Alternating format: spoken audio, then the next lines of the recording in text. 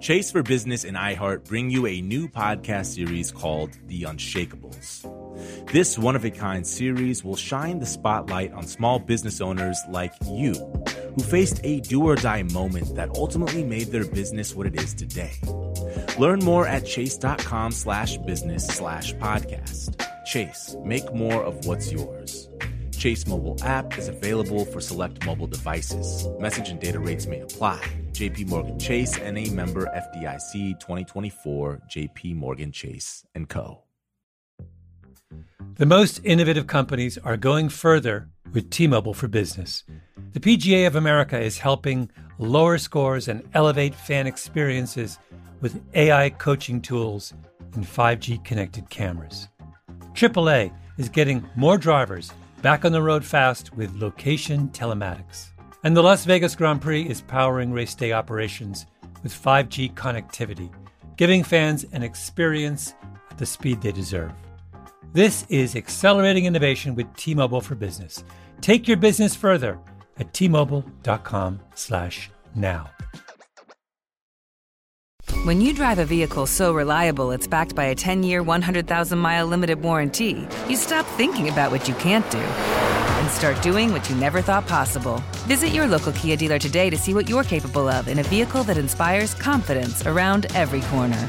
Kia, movement that inspires. Call 800-333-4KIA for details. Always drive safely. Limited inventory available. Warranties include 10-year 100,000-mile powertrain and 5-year 60,000-mile basic. Warranties are limited. See retailer for details.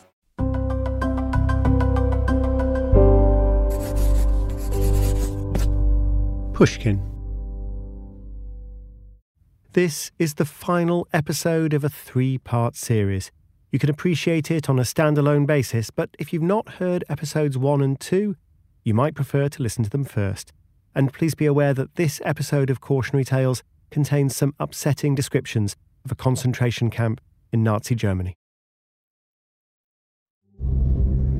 As the men from the US 3rd Armoured Division approached the prison camp at Nordhausen in central Germany, they knew that something terrible awaited them. They could smell it, rotting flesh. They could hear it, a strange groaning, rising and falling. But nothing could truly have prepared them for what they would see that April day in 1945. Emaciated, ragged shapes whose fever-bright eyes waited passively, even in the same beds with their dead and dying comrades, too weak to move. The combined cries of these unfortunates was a fabric of moans and whimpers, of delirium and outright madness. Here and there a single shape tottered about, walking slowly like a man dreaming. There was no sign of the guards, just a pile of smouldering corpses and a few, very few, survivors. As the scale of the atrocity began to dawn on the American soldiers, the division commander radioed for medical assistance and gave orders for the photographers to gather as much evidence as they could of the hellish scene. And evidence of something else, too. Because next to the concentration camp, the American soldiers found a network of large tunnels full of tools and partially assembled rockets. The soldiers had discovered the evil heart of the V2 manufacturing program. Enslaved labourers worked to death or left to starve. Wernher von Braun's rockets, as we've heard over the course of this series, were the culmination of a decade-long mega-project for Hitler's new German army. The rocket program had sucked an ever greater share of Germany's scarce resources into the effort. It was the largest weapons project of the Nazi regime. Technologically, the V2 rocket was a miracle. Economically and militarily, it was a disaster. A hugely expensive way to deliver 1 ton of explosive at a time, usually missing military targets and often missing any target at all. The V2 bombings killed about 5,000 civilians. Housewives queuing for a saucepan at a Woolworth store in London. Movie lovers watching a film at the Rex Cinema in Antwerp, revellers at an engagement party in an Islington pub. It was a cruel, spiteful weapon which actually hurt Germany's chances in the war. But there's a striking claim about the V2. Indeed, hearing this statistic is the reason I started researching this story. It's that far fewer people died in V2 attacks than died building the rocket in the first place. I'm Tim Harford, and you're listening to Cautionary Tales.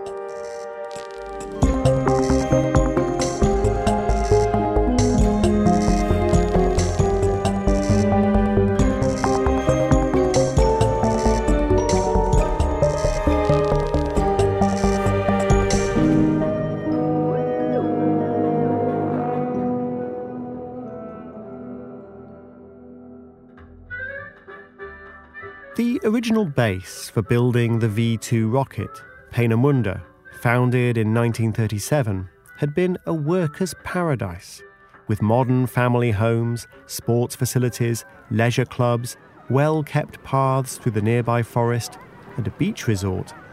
Pay was excellent. When the German war effort began, the normal stringency didn't apply to the Peenemünde workers. They were sent home for Christmas and New Year. In February 1943, when the Nazi regime announced total war and decreed that German industrial working hours would run from 6 a.m. to 6 p.m., Peenemunde's scientific director, Werner von Braun, ignored them. One Peenemunde engineer recalls von Braun's response. Peenemunde would run on shorter shifts. "We are involved with research, not mass production." Von Braun sounds like the kind of enlightened boss anyone would want. But his declaration was totally disingenuous. Peenemünde was a research centre, but it was also home to the single largest factory yet built in Europe. Of course they were involved with mass production. So how did the V2 manufacturing system change from the utopia of Peenemünde to the hell of the concentration camp the US Army found near Nordhausen? The British bombed Peenemünde in August 1943. After that, the head of the SS, Heinrich Himmler, got involved. The SS was Nazi Germany's paramilitary organisation, with a leading role in the regime's reign of terror and the Nazi genocide, and Himmler hoped to bring the V2 programme under his control. He proposed that V2 manufacturing be moved somewhere safer from attack. Peenemünde was a coastal facility, a good place to test rockets, and a very pleasant place for von Braun's scientists to spend their time, but vulnerable to more bombing raids. Himmler's alternative was the opposite, an underground site near Nordhausen, right in the centre of Germany. This new site came to be called Mittelwerk, or Central Works. It was an old gypsum mine, dramatically expanded by the addition of 2 huge tunnels, each big enough to accommodate twin railway tracks right through the mountain. And the workers in this secret underground lair? Slave labour. Prisoners from the Dora Mittelbau concentration camp nearby, the camp that the 3rd Armoured Division would eventually liberate. In the previous episodes, I described the extraordinary cost of the V2 programme in money, fuel, liquid oxygen, aluminium and other scarce resources. But let me quote for a moment the historian Michael Neufeld in his book, The Rocket and the Reich. The real cost must be measured in human lives and suffering. By October 1943, there were 4,000 prisoners in the tunnel, all male and predominantly Russian, Polish and French. By the end of November, there were perhaps 8,000 prisoners living underground. The supervisor of the Mittelwerk construction was a monstrous SS officer named Hans Kammler. He was the man who'd built the gas chambers at Auschwitz, in which more than 1 million Jews had been murdered. Now, Kammler was in charge of blasting the tunnels to build an underground rocket factory. He blocked the construction of accommodation barracks for these enslaved men. Pay no attention to the human cost. Kammler told his staff. The work must go ahead, and in the shortest possible time. French resistance leader Jean Michel was imprisoned at Dora Mittelbau and put to work in the tunnels. Jean Michel later described the vicious abuse and the beatings that the terrified prisoners suffered at the hands of their guards, and he recalled the deafening sound of the underground factory. The noise bores into the brain and shears the nerves. The demented rhythm lasts for 15 hours. Arriving at the dormitory, we collapse onto the rocks, onto the ground. The capos press us on. Those behind trample over their comrades. Soon over 1,000 despairing men, at the limit of their existence and racked with thirst, lie there hoping for sleep, which never comes. There were no toilets. The men had to sit instead on planks resting on half oil drums. Despite the frequent addition of chlorine as the drums filled up, the spread of disease was inevitable, and the stink was appalling. Before long, 20 to 25 men were dying each day in the tunnels from exhaustion, disease, cold, starvation, or beatings. The chief of Nazi munitions, Albert Speer, visited at the end of 1943. In his memoirs, he claims to have set everything straight, improving the food and sanitation in order to reduce what he describes as an extraordinarily high mortality rate.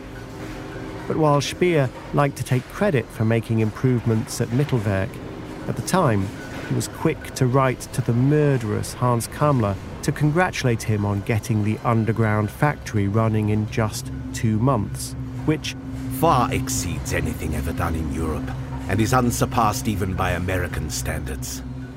The better conditions didn't last anyway.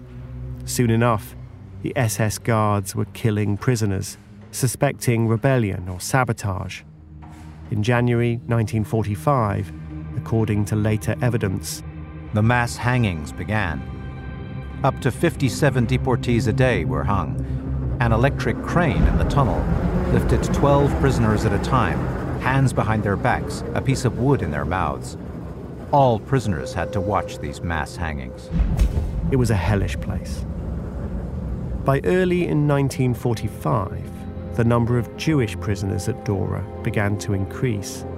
Dead or dying prisoners were being brought in as Auschwitz and other camps further east were closed down. Supplies of food were patchy, and the conditions had deteriorated so badly that the crematorium couldn't keep pace with the death toll. The SS guards started burning the corpses on outdoor pyres. By the time the US 3rd Armored Division reached the Dora Mittelbau camp in April 1945, the SS guards had fled. The fire was still burning, heaped with partially cremated corpses. A final bitter tragedy was that the camp had been hit by an Allied bombing raid, which killed an unknown number of prisoners, possibly hundreds. At least 12,000 people had died in the camp, and even more on forced marches towards or away from it. Only 250 prisoners remained alive. Nearby was the underground factory of Mittelwerk, still full of partially assembled missiles. But where was the scientific director of the V2 program, Werner von Braun? Cautionary Tales will return after the break. I've interviewed many successful people over the years, and one thing I find fascinating is many of them don't consider themselves business savvy. Take the owners of Tight Knit Brewing. They turned to Chase for Business for everything from banking and payment acceptance to credit cards, and do all of it in one place with the Chase mobile app. And that's helped these brew-loving friends turn a passion into a business. Learn more at chaseforbusiness.com. Make more of what's yours. Chase mobile app is available for select mobile devices. Message and data rates may apply. J.P. Morgan Chase Bank, N.A., member FDIC. The most innovative companies are going further with T-Mobile for Business. The PGA of America is helping lower scores and elevate fan experiences with AI coaching tools and 5G connected cameras. AAA is getting more drivers back on the road fast with location telematics. And the Las Vegas Grand Prix is powering race day operations with 5G connectivity, giving fans an experience at the speed they deserve. This is accelerating innovation with T-Mobile for Business. Take your business further at T-Mobile.com/now. When you drive a vehicle so reliable it's backed by a 10-year, 100,000-mile limited warranty, you stop thinking about what you can't do and start doing what you never thought possible. Visit your local Kia dealer today to see what you're capable of in a vehicle that inspires confidence around every corner. Kia, movement that inspires. Call 800-333-4KIA for details. Always drive safely. Limited inventory available. Warranties include 10-year 100,000-mile powertrain and 5-year 60,000-mile basic. Warranties are limited. See retailer for details.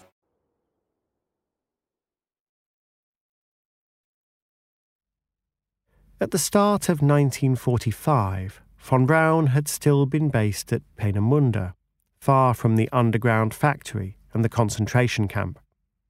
But as the Soviets closed in from the east and the Americans, British and French from the west, that would change. He would later say, 10 orders lay on my desk. 5 threatened me with immediate execution if we moved ourselves from that spot.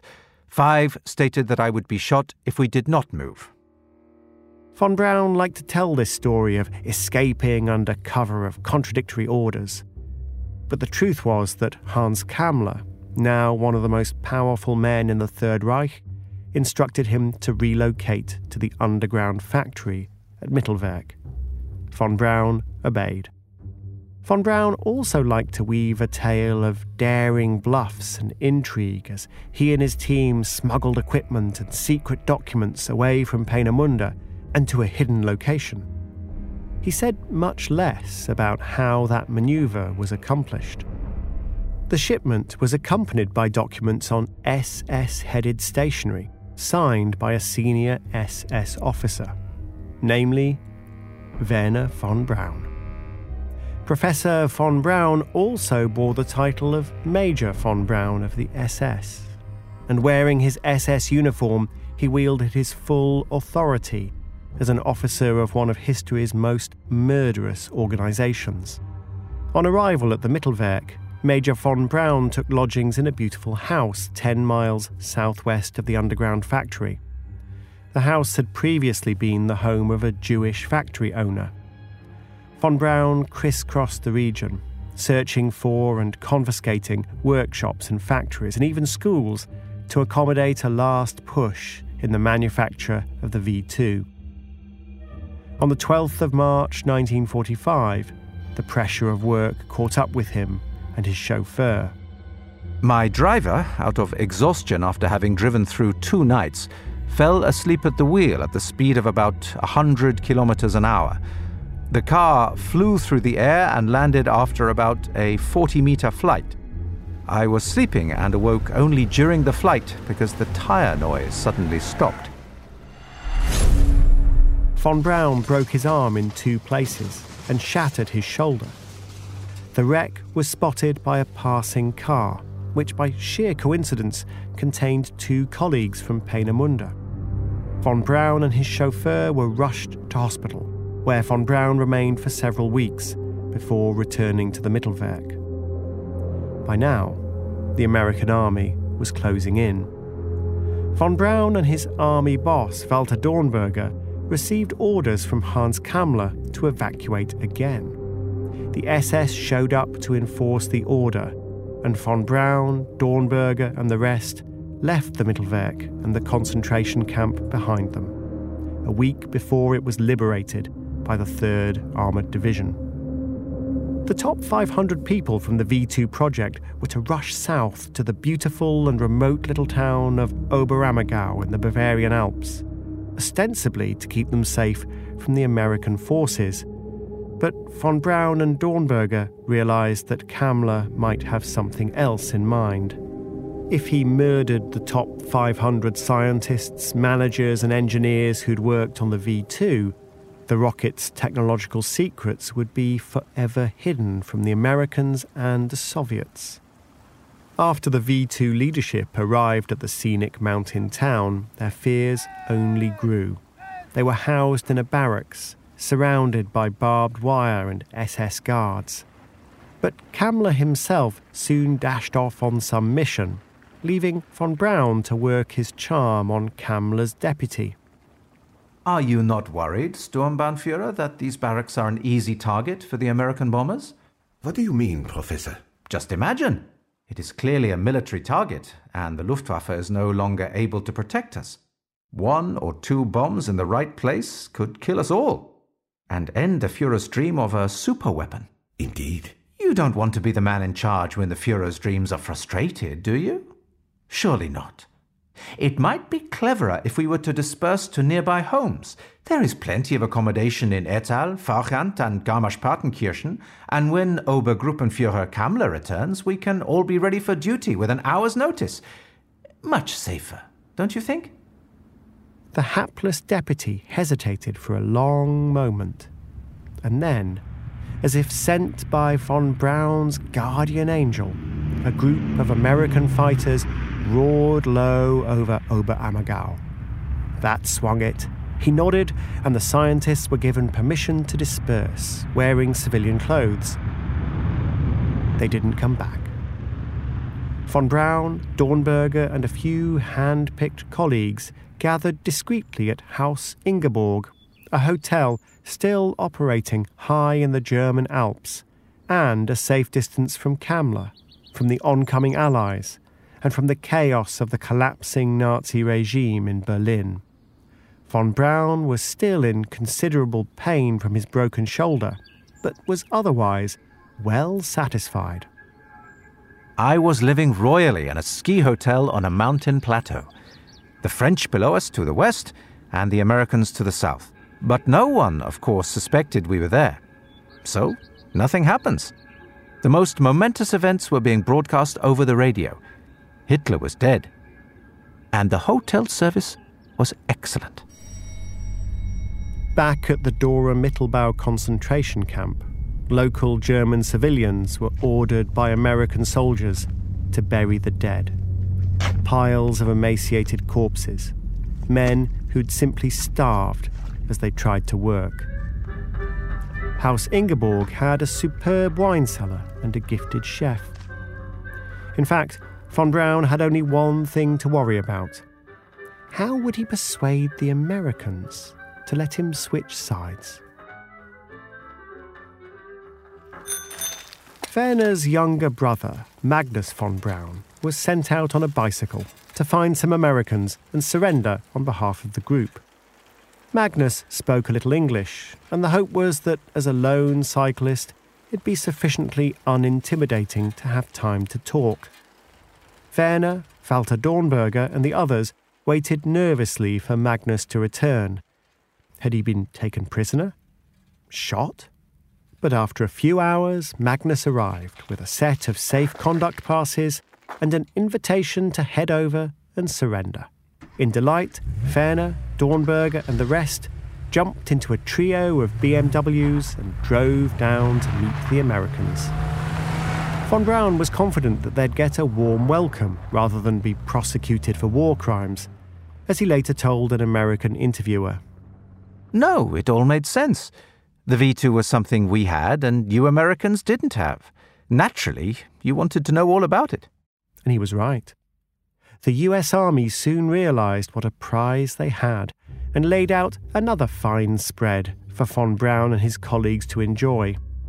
The newspapers breathlessly reported the story as the leadership of the V2 program were questioned about their rocket technology. A bold future awaited. Who cared about the past? Just weeks before von Braun surrendered to the US Army, the 3rd Armoured Division had reached the Dora Mittelbau concentration camp and radioed for help. I saw rows upon rows of skin-covered skeletons. Men lay as they had starved, discolored and lying in indescribable human filth. Their striped coats and prison numbers hung to their frames as a last token or symbol of those who enslaved and killed them. I noticed one girl, I would say she was about 17 years old. She lay where she had fallen, gangrened and naked. I choked up, couldn't quite understand how and why anyone could do these things. 250 people were rushed to emergency hospitals, but it was clear that many of the camp inmates were so badly starved as to be beyond help. Enraged, the Americans rounded up the men of Nordhausen to dig graves on a plot of ground overlooking the town, carry the dead up the hill, and bury them. The locals claimed they had no knowledge of the camp.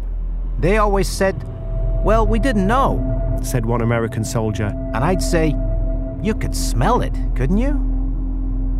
So, what did Wernher von Braun know? We can dismiss immediately the idea that he was unaware of the use of slave labour or the conditions at Mittelwerk. Even at Peenemünde, the scientists' playground, slave labour was used. Von Braun wrote letters discussing the administration of slave labour, and not just at Peenemünde, but at Mittelwerk too. Towards the end of von Braun's life, he gave an interview about the underground mines. The working conditions there were absolutely horrible. I saw the Mittelwerk several times, once while these prisoners were blasting new tunnels in there, and it was a pretty hellish environment. So yes, he knew.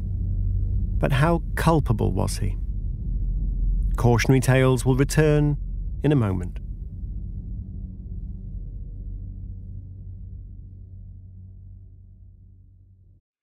I've interviewed many successful people over the years, and one thing I find fascinating is many of them don't consider themselves business savvy.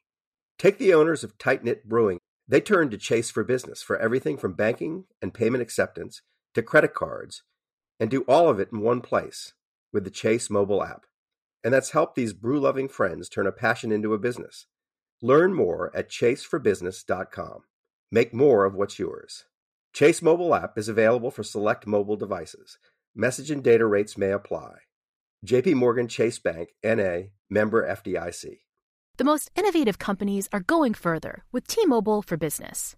The PGA of America is helping lower scores and elevate fan experiences with AI coaching tools and 5G connected cameras. AAA is getting more drivers back on the road fast with location telematics. And the Las Vegas Grand Prix is powering race day operations with 5G connectivity, giving fans an experience at the speed they deserve. This is accelerating innovation with T-Mobile for Business. Take your business further at T-Mobile.com/now. When you drive a vehicle so reliable it's backed by a 10-year, 100,000-mile limited warranty, you stop thinking about what you can't do and start doing what you never thought possible. Visit your local Kia dealer today to see what you're capable of in a vehicle that inspires confidence around every corner. Kia, movement that inspires. Call 800-333-4KIA for details. Always drive safely. Limited inventory available. Warranties include 10-year 100,000-mile powertrain and 5-year 60,000-mile basic. Warranties are limited. See retailer for details.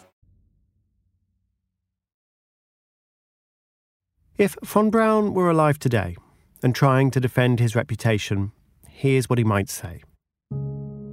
He only ever wanted to go to the moon, and his plan all along was to exploit the German army's gullibility. His V-2 rocket was technologically brilliant, but far too complex to be a useful weapon in the 1940s. It actively damaged the German war effort by diverting resources away from more efficient weapons. He couldn't have done anything much to oppose the Nazi atrocities. And never forget, von Braun was once arrested by the Gestapo and accused of treason.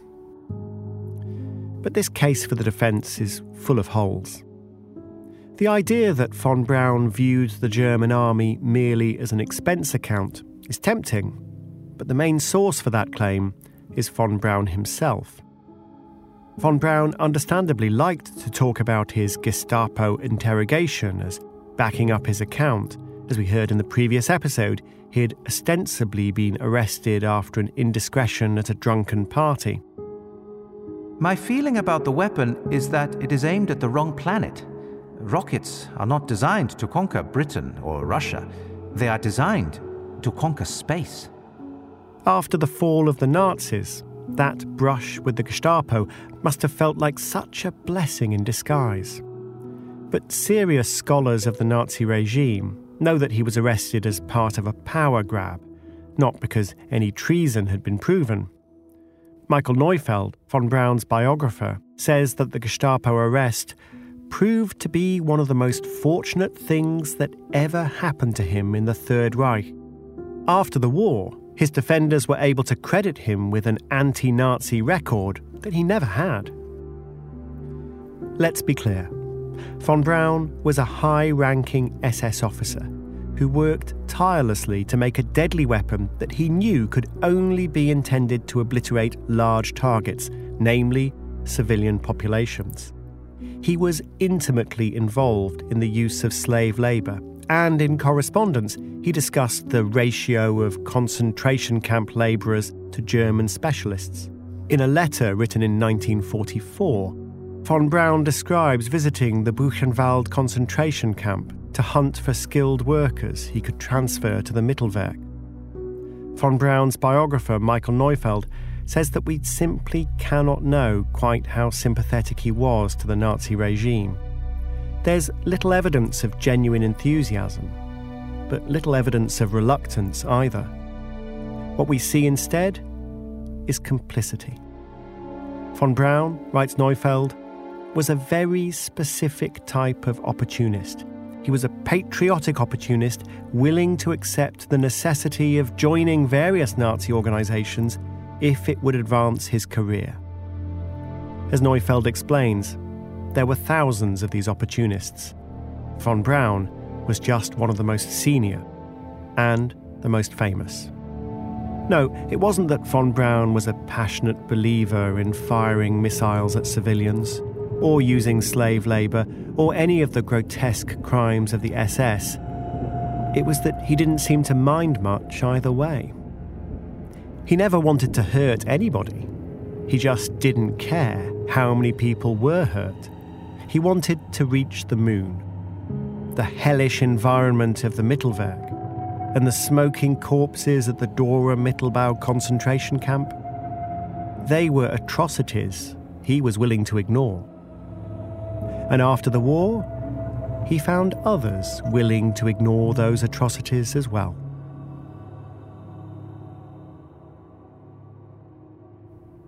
Within months of his VIP surrender to the Americans, a new chapter in Wernher von Braun's life began. He travelled to the United States, not as a prisoner of war, but to take up the offer of a job with the US Army. He wasn't the only German scientist to be recruited. He was simply one of the most prominent in a cohort of 1,600. As the war in Europe came to an end, US Army ordnance officers interviewed scientists like von Braun. And there's a story, it's widely told and impossible to verify, that if the American officers decided that they wanted to recruit a scientist, they'd attach a paperclip to his file. This was the coded signal to investigators that any inquiries into the expert's background should be brief and should reach a favourable conclusion. Ignoring uncomfortable facts was baked into that practice from the start. And if the paperclip story is true, then someone had a dark sense of humour, because the recruitment operation was eventually formalised and named Project Paperclip. When President Truman approved Project Paperclip, he explicitly excluded anyone who was a member of the Nazi Party and more than a nominal participant in its activities or an active supporter of Nazi militarism. It's hard to see how von Braun clears that hurdle. He was a high-ranking SS officer and the designer of Germany's most expensive weapon, one targeted almost exclusively at civilians. But like von Braun himself, the paperclip team clearly decided it would be better to look the the other way. Von Braun was asked about his SS membership. First, he denied it. Then, he admitted it. And then, the subject was dropped. Months earlier, von Braun had been held by the Gestapo, pampered, briefly interrogated, and then released to get on with his rocketry, thanks to friends in high places. History was repeating itself. Some of von Braun's American interviewers wanted to get at the truth, but higher powers decided that his expertise was simply too valuable. And this soft-touch approach wasn't uncommon. Project Paperclip was always controversial in America, both within and outside the US government. We're hiring Nazis. We're giving them a path to citizenship. We're involving them in cutting-edge military projects. There were plenty of people raising concerns. But the rising threat from the Soviet Union was soon seen as more important. After all, if the Americans didn't recruit these men, wouldn't the Soviets do so instead? The atrocities at Dora Mittelbau were well known. They featured in propaganda at the time. But over the years, people began to lose interest in the dreadful crimes of the past. And it wasn't widely known until much later just how closely some of these newly Americanized scientists were involved in monstrous crimes. Not only the concentration camp at Dora Mittelbau, but in developing chemical and biological weapons, or participating in grotesque human experiments. With those dark truths buried deep, the conventional wisdom was summarized in a 1948 article by the US Senator Harry Byrd. The question discussed is not whether we like or hate the Germans. It's a question of what and how much these particular Germans can contribute to our scientific progress in a highly scientific age. In my opinion, we are entitled to exploit these talents to our best possible advantage. Or as Wernher von Braun might have put it, it is simply a case of milking the golden cow. Von Braun threw himself into life in America with his typical energy. At first, he was disheartened by how primitive and poorly funded the US rocket program was. But over time, it became clear that he'd finally backed the right horse. The US launched more than 60 V-2 rockets from White Sands, New Mexico, as they tried to understand and perfect the technology. One high point of this operation was the first ever photographs taken from space.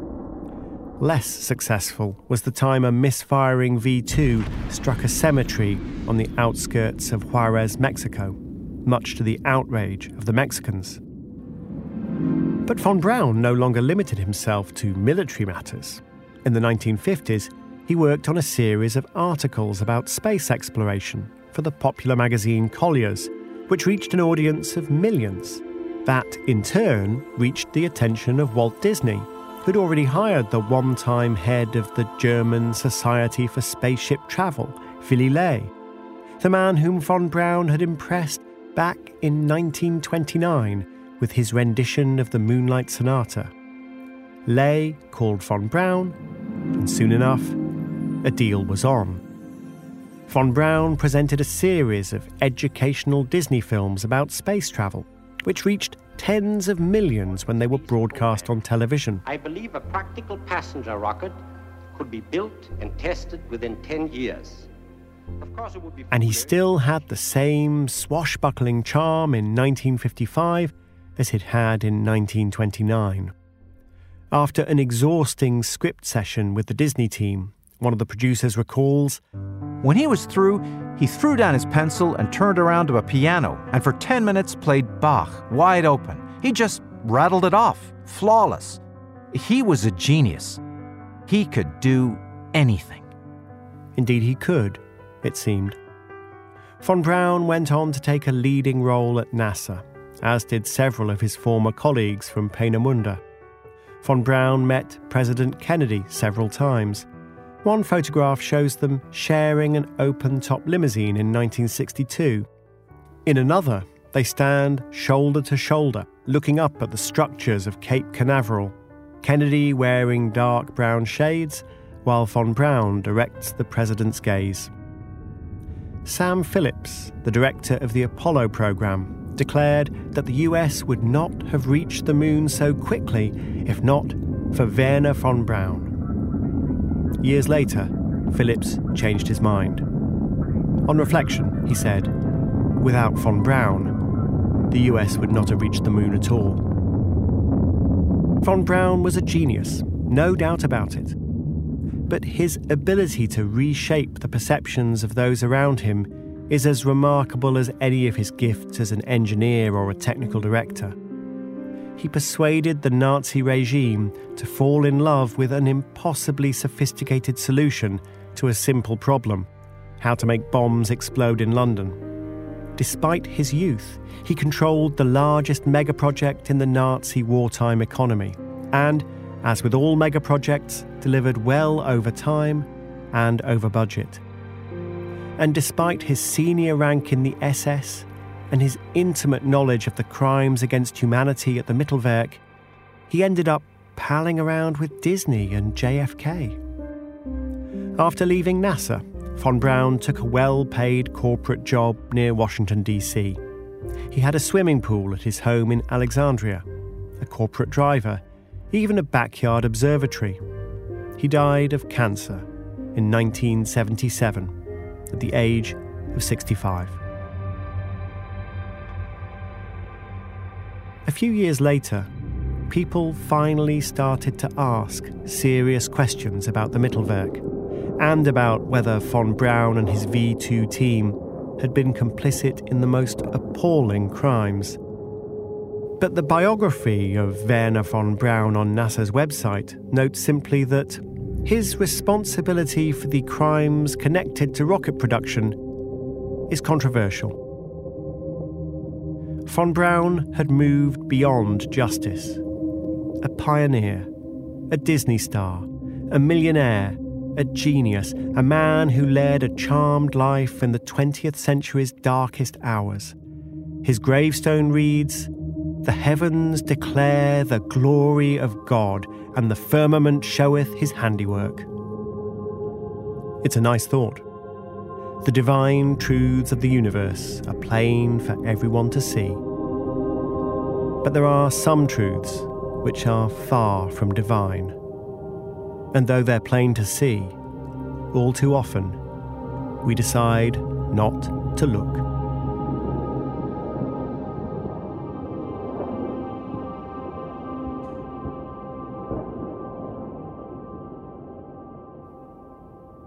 A key source for this episode was Michael Neufeld's book, Von Braun, Dreamer of Space, Engineer of War. For a full list of our sources, see the show notes at timharford.com.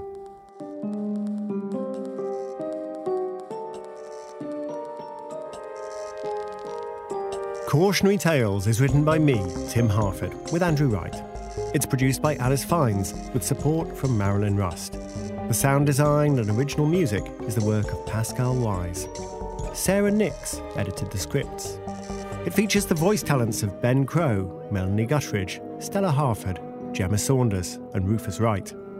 The show also wouldn't have been possible without the work of Jacob Weisberg, Ryan Dilley, Greta Cohn, Lital Mollard, John Schnaars, Eric Sandler, Carrie Brody, and Christina Sullivan. Cautionary Tales is a production of Pushkin Industries. It's recorded at Wardour Studios in London by Tom Berry. If you like the show, please remember to share, rate, and review. Tell your friends. And if you want to hear the show ad-free, sign up for Pushkin Plus on the show page in Apple Podcasts or at pushkin.fm/plus.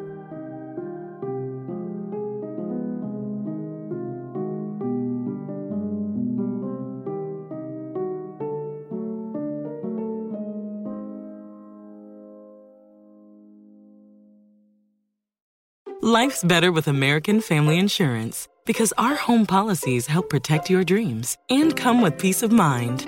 Save up to 25% by bundling home, auto, and life. American Family Insurance. Get a quote, find an agent at amfam.com. Products not available in every state. Discounts may not apply to all coverages on an auto or home policy. Discounts do not apply to life insurance policies. Visit amfam.com to learn how discounts may apply to you. American Family Mutual Insurance Company, SI, and its operating companies, American Family Life Insurance Company, 6000 American Parkway, Madison, Wisconsin. From BBC Radio 4, Britain's biggest paranormal podcast is going on a road trip. I thought in that moment, oh my God, we've summoned something from this board. This is Uncanny USA. He says, somebody's in the house, and I screamed. Listen to Uncanny USA wherever you get your BBC podcasts, if you dare.